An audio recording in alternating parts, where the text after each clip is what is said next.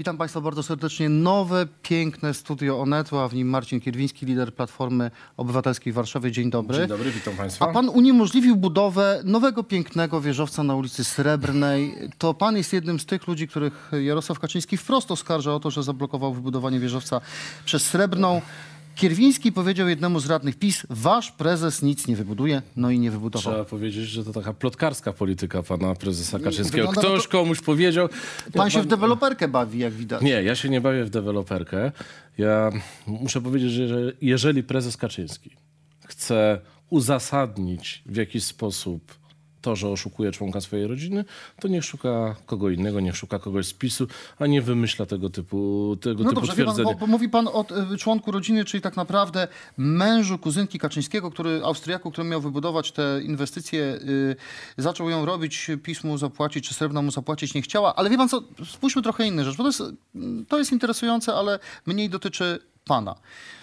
Jest pan wieloletnim radnym tu w Warszawie, radnym sejmiku, także wicemarszałkiem województwa. No właśnie, ale jest pan tutaj ważnym człowiekiem w Platformie Warszawskiej. Organizacja Miasto jest Nasze, aktywiści miejscy, zrobiła taką mapę okolic ulicy Srebrnej, gdzie PiS ma, czy Srebrna ma swoją działkę. I okazało się, że na podstawie tak zwanej WZ-ki, warunków zabudowy, bez planu zagospodarowania, powstało tam 5 innych inwestycji dookoła tej działki Srebrnej, a ta jedna nie powstała. Dlaczego władze miasta innym pozwalały, a Srebrnej nie pozwalały wybudować wieżowca? Jeżeli chodzi o kwestie planistyczne, musi pan zaprosić kogoś z ratusza. On pewnie odpowie bardziej precyzyjnie na to pytanie. Natomiast ta mapa, na którą się pan powołuje, ta mapa ma jeden problem, a mianowicie nie ma na niej skali.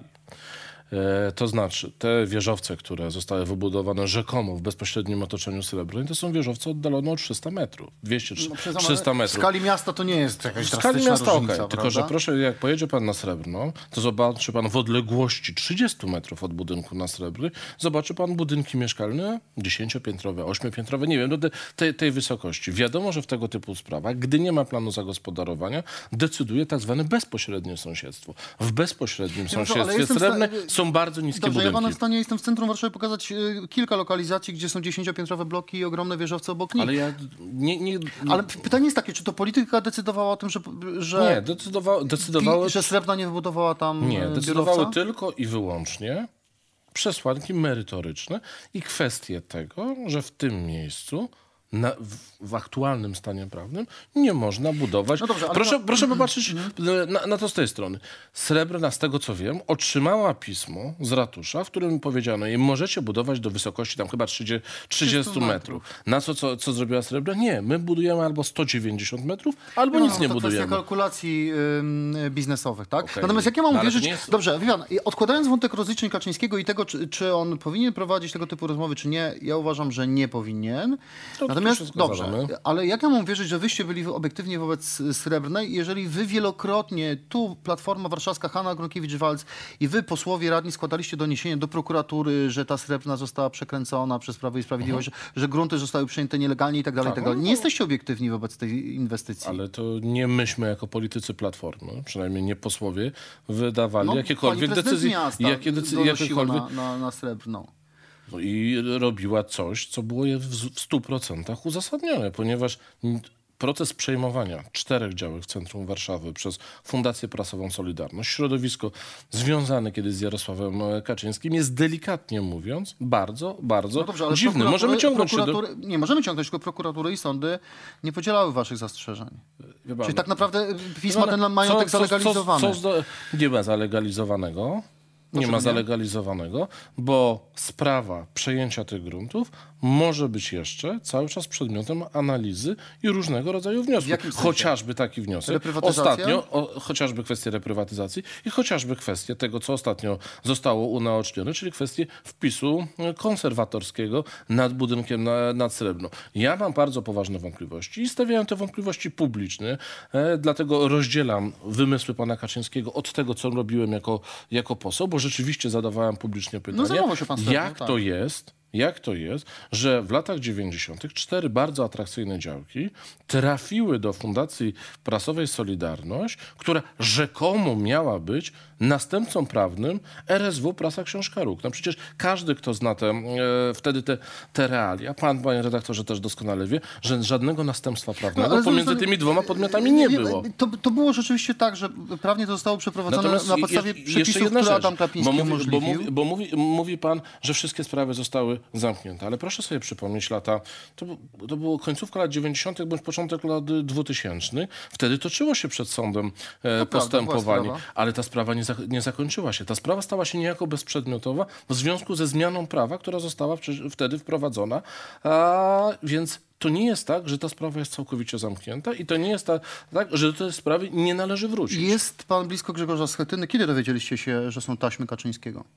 Ja osobiście dowiedziałem się wieczór przed publikacją tej taśmy i to bardziej na zasadzie domniemania tego, A nie jest czasem tak, że plotki w waszym środowisku krążyły gdzieś od jesieni zeszłego roku? Plotek na temat tego, co dzieje się w świecie politycznym jest naprawdę bardzo wiele i dobrze, bardzo... Nie, ale pytam, panie redaktorze, zadaje mi pan pytanie, więc odpowiadam bardzo szczerze na to pytanie. Dowiedziałem się wieczór przed publikacją tej taśmy. Tak jak wyście szukali odpowiedzialności PiS za taśmy kelnerów, doszukiwaliście się tego, co oni wiedzieli przed publikacją, tak ja się tutaj doszukuję tego, co wyście wiedzieli. Proszę zobaczyć. Austriacki przedsiębiorca skoligacony z Kaczyńskim zaczyna go nagrywać. Z taśmami idzie akurat do mecenasów, którzy są związani z wami. Co do Romana Giertycha nie musimy się przekonywać.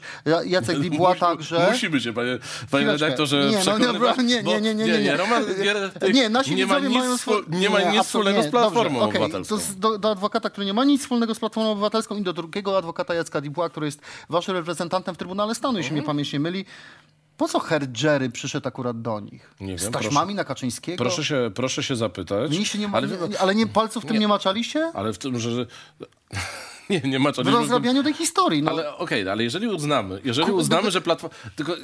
Bo proszę o odrobinę logiki w tej sprawie. Jeżeli uznalibyśmy, że Platforma maczała palce w spotkaniach rodzinnych pana Kaczyńskiego... w nagrywaniu i potem upublicznieniu tej ale to są nagrania, które pochodzą z 2018 roku, kiedy członek rodziny pana posła Kaczyńskiego uznał, że jest przez niego oszukiwany. Gdzie tu jest Platforma? Gdzie tu jest polityka? Po prostu jest pan politykiem, pracował pan jako radny w mieście, zna pan jakby lokalne uwarunkowania, wie pan, jak się prowadzi biznesy. Przecież on popełnił biznesowe samobójstwo tym, co zrobił. No ale może koszty, które poniósł, determinują go do takich działań, że mówi, muszę... Dlaczego nie poszedł tak, jak Kaczyński mu powiedział, biorę adwokatów z rynku, idę do sądu, tylko poszedł do Giertycha i Dubois, waszych adwokatów? Nie, poszedł, nie naszych adwokatów. Waszych. Poszedł do adwokatów, którzy są skuteczni, którzy w tego typu sprawie też potrafią zagwarantować właściwe prowadzenie tej sprawy. Facet został postawiony przez członka swojej rodziny w sytuacji podbramkowej. Wiemy dzisiaj, po publikacji dzisiejszej Gazety Wyborczej, że miał wszystkie pełnomocnictwa spółki Srebrna do tego, aby prowadzić sprawę. Ale ja szukam przyczyn, Kaczyński powiedział mu, realizuj tę inwestycję. Facet przez rok czasu realizował jakieś prace i nagle się dowiedział, że nie będzie miał za to zapłacone. Kaczyński mówi, idź do sądu, to się dogadamy. On idzie do Giertycha i Dubois i do adwokatów Platformy i robi show. Jest oszukiwany przez jednego z najważniejszych, jeżeli nie najważniejszego aktualnie polityka w kraju. Więc ja się nie dziwię wcale. Że idzie do gazet z nagraniami? Ja się nie wiem, czy on poszedł. Znaczy, nie wiem, kto zaniósł z Gazecie Wyborczej te nagrania. Nie moja to rola, aby do tego dochodzić. Nie dziwię się, że po 20 czy tam iluś spotkaniach, gdzie mówią mu, może wykonałeś robotę, bo to mówi de facto Kaczyński. Wykonałeś dla nas robotę, ale ci nie zapłacimy, idź sobie dochodź tych sprawy w sądzie. On mówi tak, to nie, tak się bawić nie będziemy. Albo mi zapłacicie, albo ja robię z tego skandal. To jest skandal wewnętrzny rodziny Kaczyńskich, bo cała tak naprawdę spółka Srebrna to jest i wcześniej Fundacja Prasowa Solidarność, to są powiązania rodzinne różnych osób. To jest mylnie, bo my trochę patrzymy na to tylko i wyłącznie przez pryzmat polityczny, ale proszę pamiętać, że spółka Srebrna, ja nie zgodzę się z teorią, że spółka Srebrna to jest interes PiS-u. Nie, to jest interes Jarosława Kaczyńskiego i kilku osób związanych z Jarosławem Kaczyńskim. Tam jest Unia personalna w dużej mierze. Panie pośle, będzie jakaś koalicja na wybory europejskie, którą wy będziecie dowodzić? Bo czytam we Wprost, że Grzegorz Schetyna zachowuje się, przepraszam, jak cham i wszyscy koalicyjni negocjatorzy mają kopodziurki w nosie, tam padają ciężkie słowa, ma przeklinać, wyzywać Kosiniaka-Kamysza, SLD i tak dalej. Coś nie idzie. Uważam, jeżeli chodzi o tekst wprost, to muszę powiedzieć, że Nie oceniajmy innych dziennikarzy. Nie, ja nie chcę oceniać dziennikarzy, tylko oceniam rzeczywistość. Tak? Oceniam rzeczywistość. Ale takie odsłuchy krążą, że trudno się ze Schetyną dogadać. Trochę znam Grzegorza Schetynę i obraz namalowany w tym artykule jest całkowicie nieprawdziwy. Może wobec pana jest grzeczny i miły, a wobec innych nie? Nie, to nie jest kwestia, wobec kogo jest Grzegorz Schetyna jest miły, a wobec nie. Tylko są pewne zachowania opisane w tym artykule, które kompletnie nie pasują do Grzegorza Schetyny i on nigdy tak się po prostu nie zachowuje. Zrobiliście zlot emerytowanych premierów i ministrów z SLD i Platformy. Co chcieliście w ten sposób pokazać? No bo przedstawiliście premierów i ministrów, którzy kiedyś pełnili urzędy, którzy nawołują do głosowania czy do wspólnej listy. Ale widzi pan, mi się ta narracja bardzo nie podoba, że zlot emerytowanych premierów. Nie, zlot polityków, ważnych polityków, którzy mają doświadczenie i wiedzę. Właśnie to doświadczenie i wiedza jest nam szalenie potrzebne teraz, chociażby w kwestiach europejskich, bo to, co robi ten rząd, robi rząd PiS-u, to jest demolowanie Polski i polskiej pozycji na arenie międzynarodowej.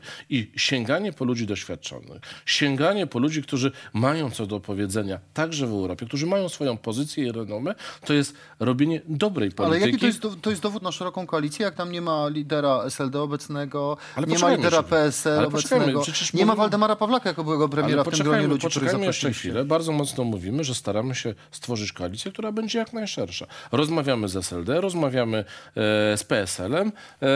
Liczymy, że te podmioty będą chciały z nami tworzyć. Tylko każda koalicja potrzebuje też twarzy tych koalicji. Przyzna pan, że twarzami koalicji europejskiej mogą być były ważne osoby w polskiej polityce. Oni będą kandydować, byli premierzy. Nie wszyscy, to od nich zależy, ale na pewno niektórzy z nich tak. A ja mam wrażenie, że Donald Tusk nie jest zadowolony z efektów waszych działań. Tak po cichu zaczyna wysyłać sygnały, że buduje własne struktury, spotyka się z prezydentami miast, popularnymi prezydentami miast, którzy właśnie wygrali wybory. I to miałaby być jakiś taki jego przyczółek przed wyborami parlamentarnymi. Ja mam wrażenie trochę, że z jednego spotkania zrobiono, jedno spotkanie urosło do miary jakiejś takiej bańki medialnej, że nagle powstaje coś trochę takiego. Spotkań jest więcej, poza tym jednym spotkaniem, które zostało na zdjęciu ale to jedno spotkanie na zdjęciu zostało nazwane, że Donald Tusk przygotowuje ruch 4 czerwca. Znaczy, czym ma być ten ruch? Nikt nie potrafi powiedzieć, czym ma być ten ruch. Czym szerszym niż Platforma. Ale to Donald Tusk to mówi, ci prezydenci to mówią, bo wie pan, z każdego zdjęcia można wyciągnąć jakieś wnioski. Z aktywności Donalda Tuska, tak, z kontaktów z prezydentami miast, można różne wnioski wyciągać, ale ja raczej wyciągam takie, że 4 czerwca Donald chce uczcić w sposób godny, bo ten rząd, ta większość aktualnie rządząca będzie miała na pewno nie będzie potrafiła... Będzie czcić upadek rządu Olszewskiego 4 czerwca. Właśnie, więc... No dobrze, ale jeżeli Tusk organizuje takie huczne obchody, a rzeczywiście chce takie obchody zorganizować... Prezydenci, siły polityczne z udziałem Donalda Tuska. Ale robi to także w pewnym celu politycznym, prawda? Nie ma pan wrażenia takiego, że on chce już, sonduje tutaj możliwości powrotu i że to jest wotum nieufności dla was Platformy? Ja myślę, że Donald Tusk nie podjął decyzji jeszcze ostatecznej o tym, co będzie robił po zakończeniu swojej misji europejskiej. My mówimy bardzo jasno. Jeżeli Donald Tusk będzie chciał wrócić do polityki polskiej, to przecież bardzo dobrze dla Polski, bardzo dobrze też dla całej zjednoczonej opozycji. No ale kto wtedy ma mieć pakiet kontrolny po stronie opozycji? Powiedział pan, że trzeba ten, kto wygra wybory. Kto będzie potrafił zaproponować Polakom realną alternatywę. Nie alternatywę opartą na spotkaniach,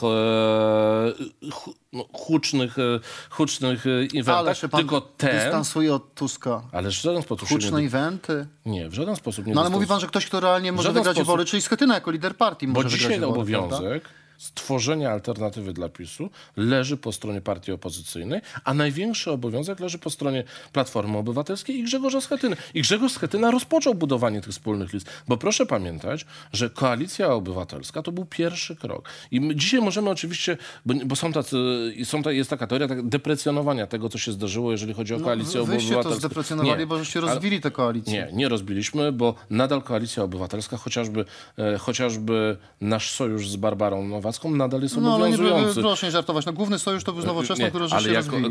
Nie żartuję, bo jakbyśmy spotkali się rok temu w tym studiu, to z całą pewnością jak ja bym panu powiedział, na pewno będzie koalicja pomiędzy Platformą Obywatelską a inicjatywą Barbary Nowackiej, to pan, mimo że jest pan bardzo doświadczonym obserwatorem życia publicznego, powiedziałby pan, w rzeczy samej zdziwiłbym się, że Platforma zrobi koalicję z małym ugrupowaniem czy marginalnym, które chce na przykład wprowadzać, legalizować aborcję na życzenie u 15-latek. Tylko, że... To by mnie zdziwiło.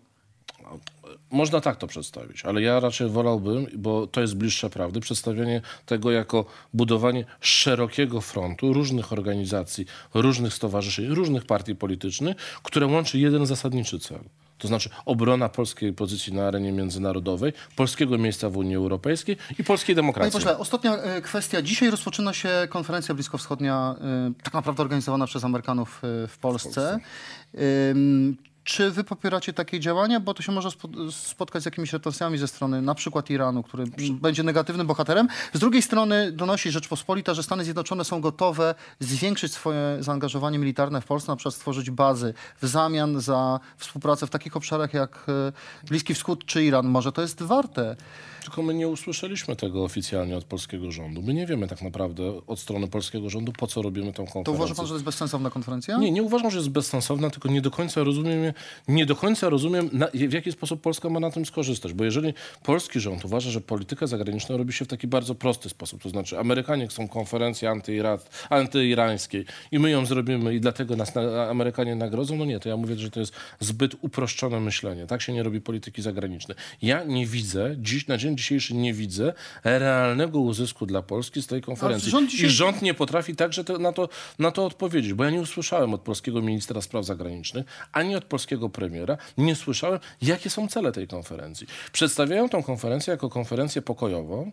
No tylko średnio mówić o tej konferencji, że to jest konferencja pokojowa, skoro nie ma tam Iranu, bo nie został zaproszony. Nie ma Rosji. Skoro podstawowi gracze w tym rejonie świata po prostu zbojkotowali tę konferencję. No to jaka to jest konferencja powinniśmy być pokojowa? takim raczej nurtem, jak nie wiem, na przykład Niemcy, czy Wielka Brytania, czy Francja, raczej starać się kooperować z Iranem i być gdzieś pomiędzy Stanami Zjednoczonymi a Iranem? To, co powinniśmy robić, to budować relacje ze Stanami Zjednoczonymi, ale nie zapominać o naszych sojusznikach w Europie. Bo nasza historia uczy nas, że stawianie tylko na jednego sojusznika nie najlepiej się kończy. Szanowni Państwo, Marcin Kierwiński, który jest, dobrze pamiętam, członkiem Komisji Obrony w Sejmie, w Parlamencie, zwrócił delikatnie uwagę, że ta obsada ze strony krajów Unii Europejskiej na konferencji bliskowschodniej będzie dość niskiego szczebla. Głównie Amerykanie, tutaj będą ich najbliżsi sojusznicy. Panie ministrze, dziękuję serdecznie. Bardzo dziękuję. Dziękuję Państwu.